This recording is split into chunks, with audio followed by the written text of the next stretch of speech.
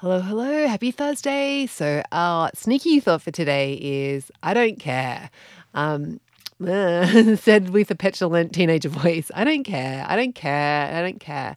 And when you're in this frame of mind, like when the I don't cares come up, like I think like that's a sign that you're in a stress cycle or something's going on that's, like emotions are a bit heightened. And so what you want to do, like when that sneaky thought comes up, like to go from I don't care to, oh yes I do, I want to, like, and to be connected with your goals and being in that lofty kind of like, positive, super positive place ain't gonna happen. So what we want to do instead is like take care of that inner teenager and rather than trying to ignore him or her or push her down, what we want to do instead is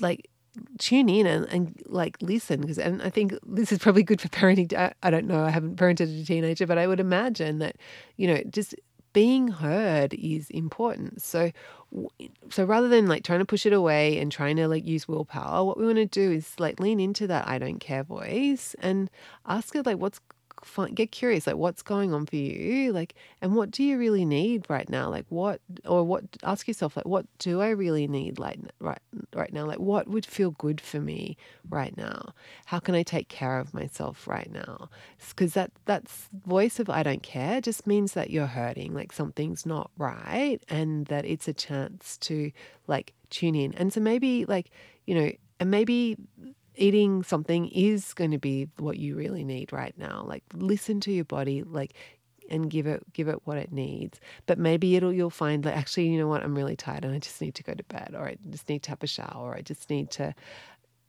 lie down for a while, like I need a break, like whatever it is, like give yourself what you need. But in order to know what you need to ask yourself first. So yeah, when you're in that I don't care space, that's when we want to be really nurturing and what can I do to be loving and take care of myself. So what do I really need right now is a really good way to find that out.